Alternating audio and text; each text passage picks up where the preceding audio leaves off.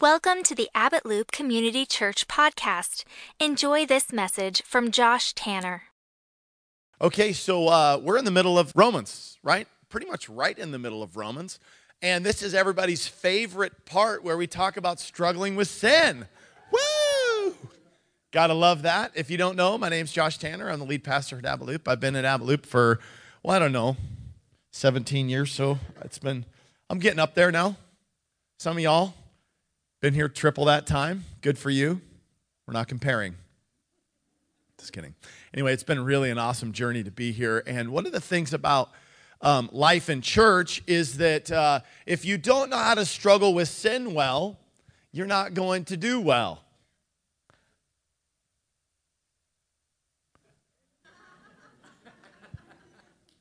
Because there's one thing that even the Apostle Paul, when we're digging through here, we're talking in Romans 6, Paul talks about, and this is a little recap, that the believer is dead to sin. And then last week we talked about I'll just read it, Romans 6:6. We know that our old sinful selves were crucified with Christ so that sin might lose its power in our lives. We are no longer slaves to sin.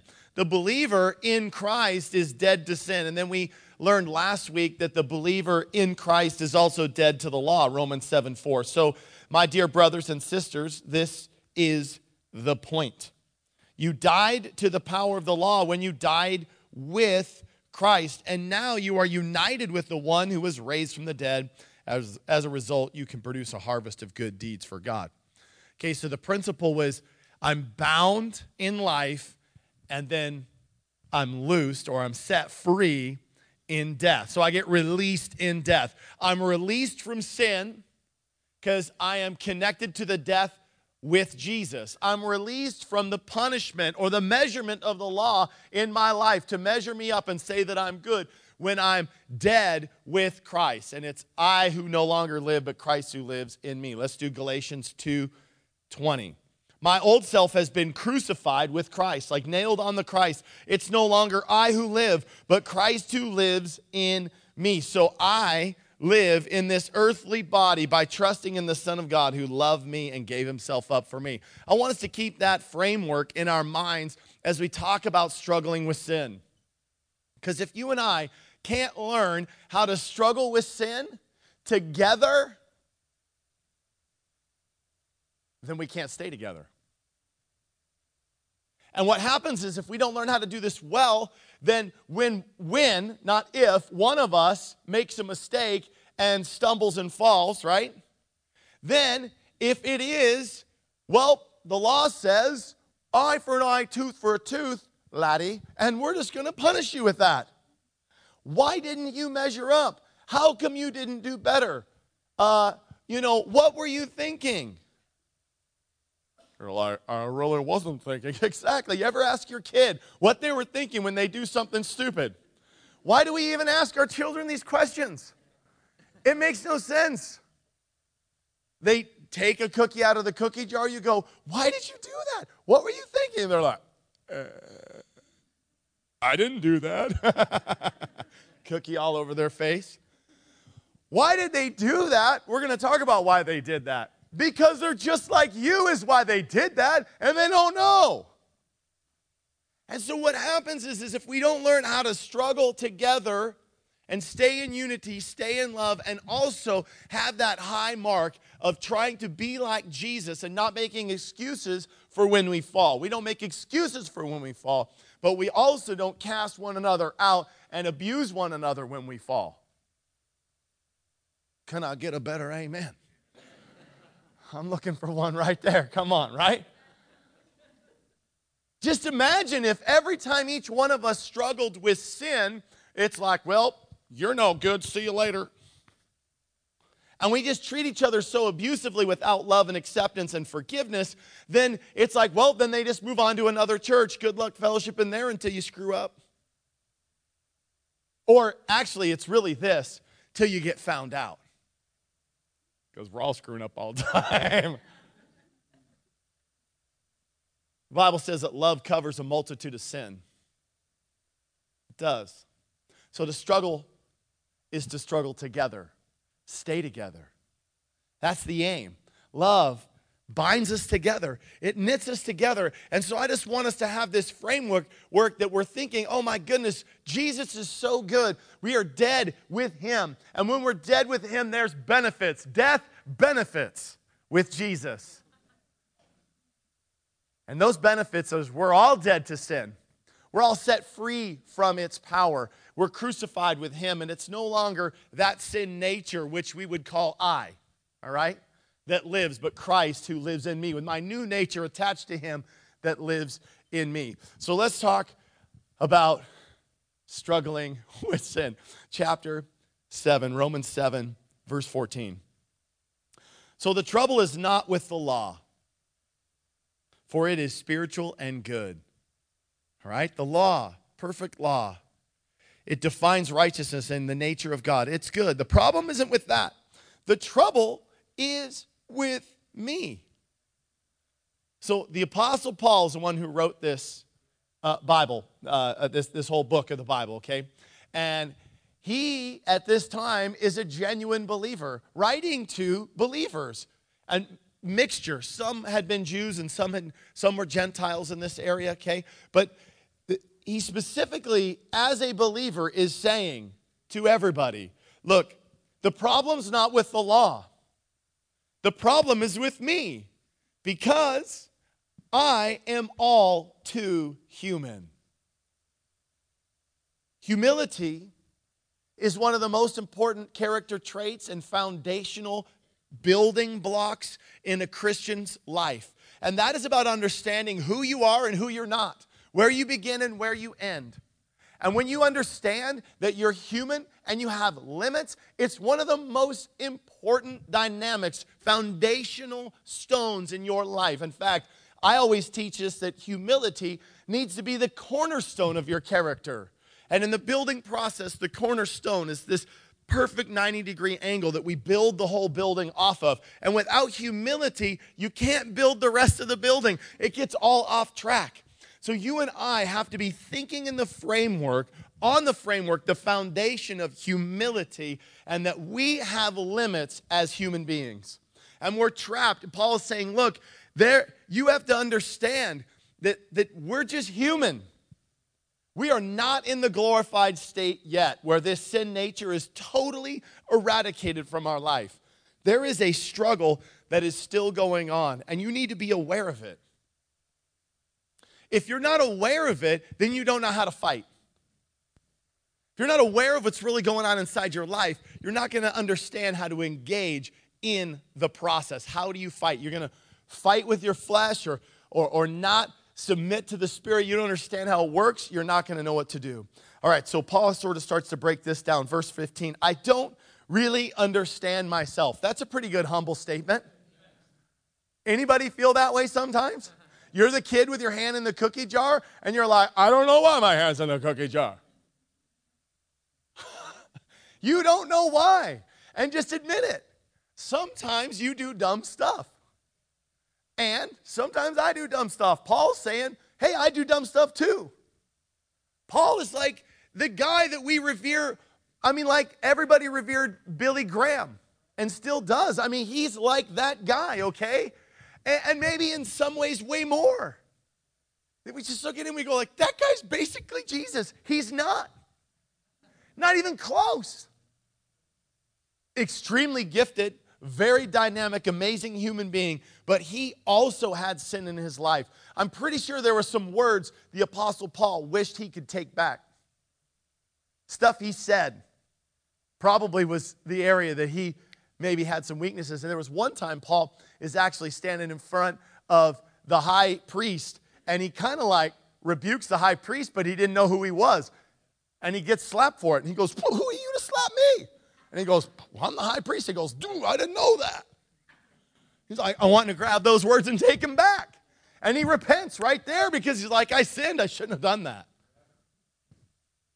Even Paul was not without sin, and he understood this struggle just like us. It's not like when Jesus is talking about you and I dealing with our sin. Paul is one of us, right? He's not fully God and fully man. He was just a man who had God living in him like we do. I don't really understand myself, admit that. For I want to do what is right, but I don't do it. I want to stop eating the cookies, but I don't. I was at camp, and I had the candy trailer. My job was to pass out candy at camp. I'm not sure how I ended up with this job. And I'm like trying to trim up, I'm like, oh, I want to get some silly goals, and then I'm like, I'm the candy guy. And I'm like, I really don't want to eat that. I mean, I know I should not eat 20 peppermint patties without stopping. All right? And then Reese's peanut butter cups. Those are the devil. And they're like in my camper. Hello, Josh. I'm just over here in this little convenient wrapper. Please. I want to be in your mouth. Yeah. So I really don't understand myself. I want to do what's right, but I don't do it. I go over and I get the Reese's cup and I jam it in my face. And I go, I shouldn't be doing that. This shows that I agree that the law is good. Oh, wait. I skipped an entire line. That's okay. Just stay with me. I don't really understand myself, for I want to do what is right, but I don't do it. Instead, I do what I hate. Anybody relate to this? But if I know what I am doing is wrong, this shows me that I agree that the law is good. So let's stay in the moral context of the law. Don't sin. In the concept of don't sinning, right? It's like don't covet, don't consider or steal or murder. Don't commit adultery. Have no other gods before me. All right, so keep the Sabbath was one of the law commandments too. When we look in the context of the moral law, we feel it even in our own conscience. We should not be doing this, right? You're taking something that doesn't belong to you. You're saying something that's harsh or hurtful or hate is coming out of that. It's not loving your neighbor. You know in your heart the Holy Spirit's saying, You know the law is good. God's law is good, and it's bringing conviction into your life, my life, all the time. Even though sometimes we're still doing the thing we hate. We're like, I shouldn't be doing this. But in your heart, my heart, we have this conscience, the Holy Spirit, that is moving inside of our lives saying, don't do it. No. This is the thing you hate. This is bad for you. Reese's Peanut Butter Cup 12. 13. I didn't eat that many. That's actually an exaggeration. It would show. Just keep going. Don't stop. Keep saying. Sometimes you're like, I should stop talking right now. But then the words keep flowing. There's a word for this in the dictionary. It's called logorrhea. It's a real word. Have you ever heard it? It's literally a word, logorrhea. It's diarrhea of the mouth. It's a real word definition, not joking. I can't stop it. Diarrhea of the mouth. Sometimes you're like, I really need to stop saying this, but I can't because it's wrong. And I know it's hurting the person I'm saying it to, but sin is struggling in me, and I have this war. I do the thing I know that I hate and I don't want to do, and my conscience of the Holy Spirit in me, the law is saying, this is not right. So the law is good, the law isn't bad. You can't despise the law. So this is one of the points that's so important here, is that if you change the rules of the game, when the rules are not changeable, you're going to get hurt. So if you try to change the law that God established, and he said it's good, to make it say like, well, now because of my life in Christ, now this thing is no longer sin. Like adultery or murder or hatred or worshiping multiple gods. Okay, it's a bad idea. All right. You don't get to change that game. And there are cults out there, people that say they have these experiences and that God meets them and then they go, and I heard of this one, said that he went down into hell and got the keys from Satan, another set of keys. Apparently Jesus left a spare. It's bizarre. I know, it sounds funny, This is for real. And he says, well, all the rules of the game have changed. Now people can, have as many wives as they want or sleep with whoever they want. Sin is not the same anymore. Sin's been changed because he went and did that. And all people following this guy, every marriage broken up, every family, total disaster, shunning their children, all kinds of ridiculous, horrible things that are absolutely the devil's plan. You look at the devil's nature, boom, there it is. You're like, good night. Okay, God, there's no opportunity for you to, for you to change the rules of the game. You don't get to change the law. It's the nature of God. You don't get to change that, okay? So you don't have to be subject to it, so that's awesome. You are no longer being jackhammered by the law. Yay. But you don't get to change it. So when you look inside of your sin life and what you're doing is wrong and you're feeling all these things, you and I, if we go in and we just don't understand that this law is real and that when we violate it, it causes death in our life. If we don't understand that process and we think, well, I can just change those rules, then we're going to be experiencing and leading ourselves into death all the time. And thinking we're okay, but all the time not being okay, all right? You want to know that you're seeing right. You got to see that the law is good, and you don't get to change it and all of a sudden say that the law is bad or certain parts of it don't apply. Amen? All right, so verse 17. Now this is a little bit tricky, but you got to stay in it here. Is that so that I am not the one doing wrong? It is sin living in me that does it. Okay, sin living in you is not who you really are. That's not you. Because who you really are is who God made you to be. And who you really are is redeemed, sanctified, set aside, a child of God, someone who no one can be separated from the love of God. You're destined as an heir, a priest, and a king to reign in the kingdom. That's who you're made to be, even if you haven't chosen Jesus yet today. That's who God made you to be, set aside like that. And until you choose Jesus, you're attached to this other part of your nature that God never made you to be. And so the creation, you created in Christ Jesus, that's that Galatians 2:20, right? That's who you are made to be. This dead person was designed to be carved away and fallen off, but it's still a part of you. But it's not who you really are. So you have to understand two things. One, you're made to be the regenerated believer, the new person, the new creation Christ made you to be, but you're also still responsible for that dead guy, that dead gal that you're dragging around. You're still responsible for that person and the sin that that person does. You have a responsibility to that dead person to manage, okay? Before Jesus, you're responsible for that sin. And you have to pay a price for that. And if you don't, the price, the Bible says, is death, eternal separation from God. That's a scary thing. But in Christ, we're separated from the punishment, the weight of the sin and the law that judges that sin. We're separated from that and set free. But still, that responsibility to manage that dead guy is on us. And it's real quiet.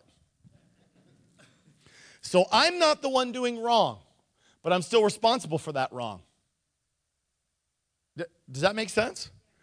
Sometimes we go like, well, it just wasn't me. The devil made me do it. Or it was just the sin made me do it. Okay.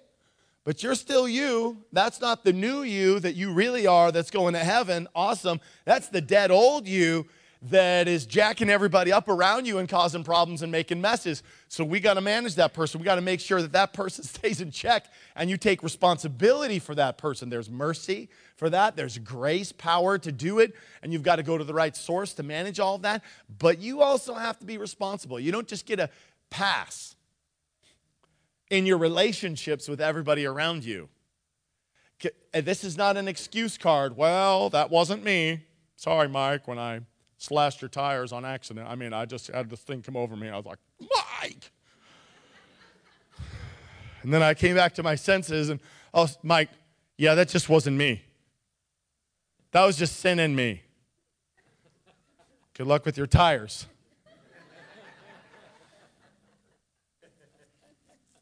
Okay, if that happened, which it did not, but if that happened, when I blackout raged on Mike's tires with my knife, I don't even carry a knife, then it's true that that might have just been that old man, that sin nature in me flipping out. But I have to take responsibility for allowing him to rage like that. Because I don't have to live that way. I get to live a new way in Christ Jesus, but that dude who was stabbing Mike's tires, that's also not the real me. That's the dead old me that I let take over. But I still got to take responsibility for that sin. When I let it happen, I let it go.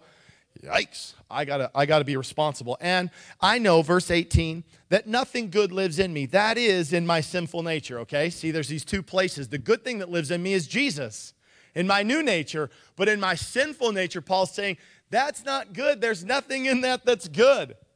I want to do what's right, but I can't. I want to do what's good, but I don't. I don't want to do what is wrong, but I do it anyway. But if I do what I don't want to do, I am not really the one doing wrong. It's sin living in me that does it. I have discovered this principle in life that when I want to do what is right, I inevitably do what is wrong. I love God's law with all my heart, but there is another power within me that is at war with my mind. This power makes me a slave to the sin that is still within me. You have to know there is a war waging on in your mind. And what you give your mind to will then begin to take over the rest of your life. So there's two natures at work inside of you. There's God's nature that's filled with the Holy Spirit if you choose Jesus. And in that nature, you're dead to sin. You're free from its power. You're crucified with Christ Jesus, and it's no longer you that live, but Christ who lives in you. So Christ and the fullness of his grace and power is living in and through your life. That's one dude. The other one is this old guy, the old man, this old nature that you can feed. And the way you feed it primarily is through your mind. The way we struggle with sin is by what we think about. And you know what you think about? What you see. And pretty much in the movie player in your mind, only one image can go at a time. This is pretty much a psychological fact. You start thinking about something, and it's like a movie screen in your mind. Is anybody thinking of something else besides the words that I'm talking about right now, right? You're like, oh, hey, sorry, what did that guy say? I was thinking about something else. And you're not just thinking about it, you're watching the movie screen in your mind, aren't you? So hello, welcome back. It's me. I'm talking. Listen to me. Okay. Hey, just confession. I do that when I'm sitting at church too. Sometimes I do it while I'm preaching. I'm just kidding. Just kidding. You're like, what is he talking about? I don't know. It's just reading some movie screen in his mind. It happens to everybody, and we start looking at this movie screen in our mind. So when I say dog, you don't just see D-O-G, do you? You actually see a dog. And whatever dog that happens to be. whatever foul creature it is in your mind. Whoa, what? Dog lover. Or I say cat, you see a cat, right? But if I start talking to you about something like a red Ferrari, all right? You're seeing a red Ferrari, right? Everybody imagine that red Ferrari in your mind, right? Super cool. It's got like low profile, rims and it's looking sweet, right? And you're sitting in that red Ferrari, right? And that thing is smoking good, right? You guys see it in your mind? Mm-hmm. All right, now I want you to think about a Ford Fiesta, okay? So now get that Ford Fiesta in your mind. I want you to see that thing. It's kind of rusty. It's kind of small and egg-shaped, and you're trying to get in it, but we just can't all fit in the Ford Fiesta, can we? It's like, I'm not made for a Ford Fiesta, right? Okay, so now what do you see in your mind? You don't see that red Ferrari anymore, do you? That's gone. Okay, sin works the same way in your mind. When you let sin play in the movie screen of your mind, it's playing, and then it generates all kinds of things. And it starts generating all kinds of feelings, and you start to play this picture in your mind, and you start to have all of these fantasies about whatever it happens to be. Even if it's coveting something somebody else wants. Sometimes it's lust, and we're thinking about other people that we should not be thinking about. And it's playing in the movie screen of our mind, and all of a sudden we generate all of these feelings. If you're playing in the movie screen of your mind something that belongs to your old nature, you're feeding it. You're waking it up, and you're bringing it to life. But if you're playing something in the movie screen of your mind that is in alignment with God's law, that's in alignment with the righteousness of Christ, and then all of a sudden, guess what? That thing's starving. Your sin nature's starving, and you're feeding your spirit. And what you see, you then feel and then behave and do. And so what happens is that you actually disempower this sin nature. In fact, Christ completely disempowered it and set you free from its grasp on your life. And the only way that sin has power is when you let your mind play in its movie screen things that feed it. So don't let things in your mind, in the movie screen of your mind, feed that sin nature. Don't do it. You don't want to, the struggle is in what you play in your movie screen. And when you know that's the place the battle is, fight it there. Fight it right there in the seed thoughts of your mind. And that's where you need to wage war. And if you don't think there's a war waging on and it's all good, then you're in trouble. You're getting taken advantage of. The Bible said earlier in Romans 7, it says, sin is taking advantage of you.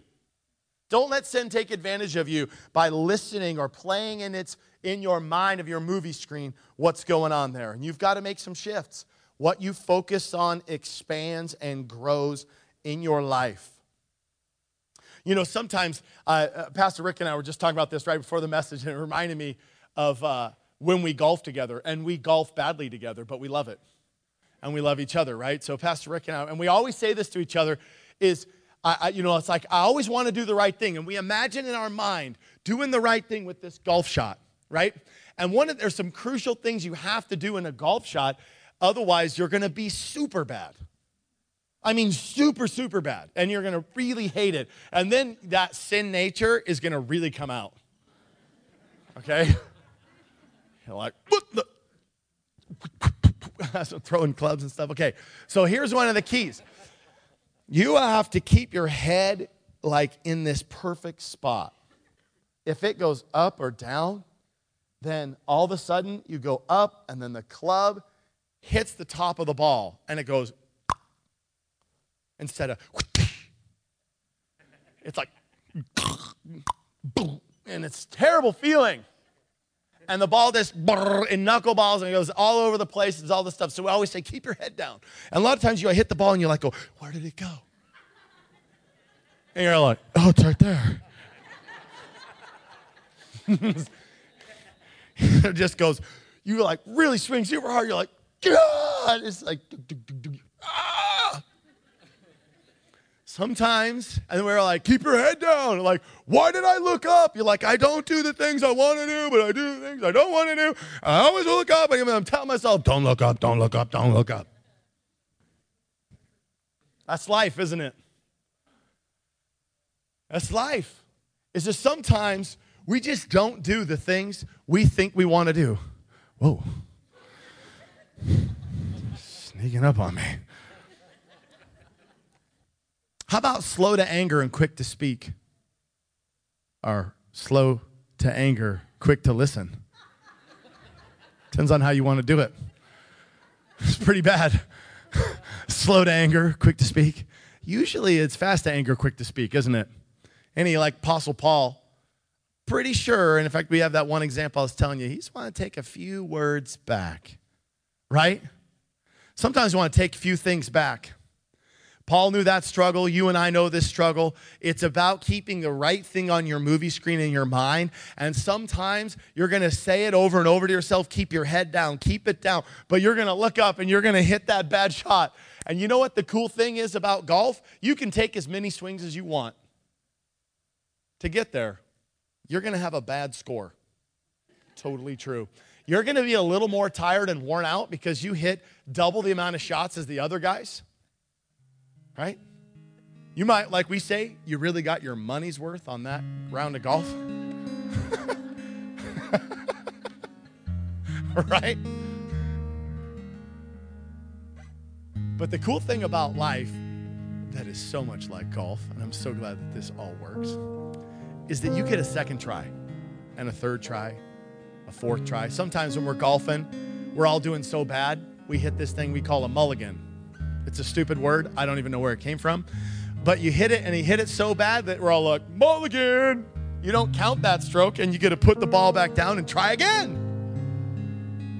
And then if we're really bad, we shoot the mulligan, and then we go like, again, and it's like the thing after the mulligan. Mulligans and again-agains. In Christ, with Jesus, you get mulligans, you get again-agains, and again and again and agains. You get to keep trying. And the key to us staying together while we struggle with sin is that we do the again-agains, okay? Sometimes we give someone a mulligan and we forgive them for sinning against us, or when we sin inside of a church body and we struggle with sin, then we're like, oh my gosh, I already repented for that once. Really, I'm going to stay and I'm going to repent again? Yes, you're going to stay. You're going to stay. And it's going to challenge everybody. You're going to stay, you're going to struggle, and we're going to struggle with you because it's not easy to keep loving people when they're hurting you, is it? But Jesus called us to be a body of love, of forgiveness, of acceptance. And no one here has to be perfect. We just have to keep trying. We have to keep struggling together and trying. Like, I'm not making excuses for my old man and my old nature and going up and stabbing Pastor Mike Bruce tires and popping them, for picking my head up and hitting a bad shot. I'm not making an excuse for that. I'm going to own it. I'm going to walk with humility like Paul says. It's like, oh, this wretched man that I am. Who am I? I'm sorry. I'm not perfect, but I'm going to stay in it. And I'm going to keep loving. And you know what? That's going to challenge us to keep loving and walk in forgiveness and free of judgment. Free of judgment. Look at what the Bible goes on to say. Verse 24. Oh, what a miserable person I am. Who will free me from this life that is dominated by sin and death? You know, this little passage here is really interesting because some people believe that there was this weird practice that happened, is that when someone would be punished, they would actually tie a dead person to them, and they'd have to carry that dead person around until they died. It's pretty sick. A lot of sick, weird things happen, you know. And just imagine if that's true. Oh, this wretched man that I am. Who's going to free me from this body of death? This death that is attached to me, this dead man that I'm carrying around with me that just keeps infecting me and diseasing me. It's not me, but it's attached to me. This is what Paul is saying. Who's going to free me from that? How am I going to be set free from that? Verse 25, thank God. The answer is in Jesus Christ our Lord. So you see how it is in my mind. I really want to obey God's law, but because of my sinful nature, I am a slave to sin. Verse 8. Chapter 8, verse 1. So now there is no condemnation for those who belong to Christ Jesus. And because you belong to him, the power of the life-giving Spirit has freed you from the power of sin, from that body of sin that leads you to death. Come on, he cuts that line. You are no longer have to be affected by this body of sin that you had to carry around. You were a slave to it, attached to it before, and now you're set free from its effects. You don't have to pick it up and drag it around. You don't have to. You can, but you don't have to find that old man and go pick him up and drag him around. When you and I struggle with sin, we have to understand that we're set free. There's no condemnation from the law about our sin. And that means there should be no condemnation from one another. And we're truly set free by the life-giving Spirit, the power of Christ. Galatians 5:24. Those who belong, come on, you choose Jesus, you belong. You're not just part of the club when you do good. You're permanently set in. We'll read more in Romans 8. How you're permanently set into the body of Christ. You have security as a believer. As you've chosen Jesus, he locks you in. Those who belong to Christ Jesus have nailed their passions and desires of their sinful nature to the cross and crucified them there. Hallelujah. Come on. Crucified them there. Set free. Man, I want some of that. So how about we learn how to struggle in love together? Because we're all going to struggle. How about we live this life just full of his love, no condemnation, full of mercy? Will you close your eyes with me for a moment? If you're here today and you've never made Jesus the Lord of your life, the Bible says that the wages of sin is death, and all have sinned, and we've all fallen short of God's glorious, wonderful standard, each and every one of us. But praise God that we have a new life that's given to us by the power of the life-giving Spirit through Jesus Christ, the Savior and our God. If we believe in our heart, confess with our mouth, we'll be saved. I'd love to pray with you today. It'll only take a moment. If you're here today and you've never made Jesus the Lord of your life and you've given your life to him, would you slip your hand up right in your seat and I'll pray with you. You don't have to go anywhere, do anything else, but just pray with me. Anybody here, Jesus, I'm ready to surrender my life to you. Yeah, thank you very much. Awesome. Yes, thank you. I see your hand too. Praise God. Anybody else? You can put your hands down. Anybody new? Anybody else besides those that want to get saved? Jesus, I want to give my life to you. It's so awesome. Yeah, praise God. Let's pray. Let's pray this with me. And church, pray along, right? We just pray that Jesus will become the Lord and Savior of our life, and we just believe in our hearts. So pray this with me. Jesus, I believe you are God. I receive you as my God, my Savior, my deliverer. You have set me free from sin by your power. I receive you into my life for the forgiveness of my sin. Change my life forever and fill me with your Holy Spirit right now. In Jesus' name. In Jesus' name. Amen. Amen. Amen. Ooh. So here's what I want to do. Anybody feeling this message hit home? Sure. I don't want to raise my hand, but yeah. Amen. It's fine. I'm raising my hand. For real. Like this, you can't preach this kind of stuff and be a human being and it not affect you and go, Lord, I want to shape up, right? I want to be found in you. I don't want to live to this dead old thing. I want to live for the way you made me. Like, you know, we're made for something better, right? We all feel that. It's like, God, I don't want to put my hand in the cookie jar anymore. I want to live for you. I want to keep my head down and keep hitting those good shots. That's what I'm made for. So what I want us to do is we're gonna take communion today together, and then our prayer team is here at the altar. And I'd like for you, however you see fit, as you're taking communion, to just get alone with Jesus. And every person in here, make it right. Make it right. Say, God, I just recommit my life to you right now. And forgive me for the sin that I've been allowing in my life, and help me to play on the movie screen of my mind what is righteous and pure and holy and good, and is what you made me for, that breathes life to that new creation that's inside of me, created new in Christ Jesus. Amen? So you can take communion all by yourself. You can do that with a small group of people if you want. but we're not going to come back and take it all together. Pastor Mike, after we worship, you can come down to the altar and pray with prayer team members. Some of the Catch the Fire team will be in the front, and you can pray with those members, take communion, and then Pastor Mike will dismiss us after we're done with some worship and prayer time. And you can stay and pray, even after and worship longer. The worship team will keep going. Will you stand with me? So on the night that Jesus was betrayed, he took his disciples together. This is found in 1 Corinthians 11. And he said, "This is my body, and it was broken for you." And then he took the cup of the new cup of wine, and he said, "This represents my blood that seals the new covenant for you and I." And so when we eat of the body and of the bread, we remember the death of Jesus, his real body broken for us, and the new covenant, the promise of relationship that he gave us. All the things we're talking about, dead to sin, dead to the law, alive in Christ, all those things are purchased for you and I in that new covenant. And when we take communion, that is what we're remembering. Amen? You don't have to take communion, but if you would like to take communion with us, you don't have to be a member of our church to take communion. If you believe in Jesus, that's the requirement. I choose Jesus. You just gave your heart to the Lord.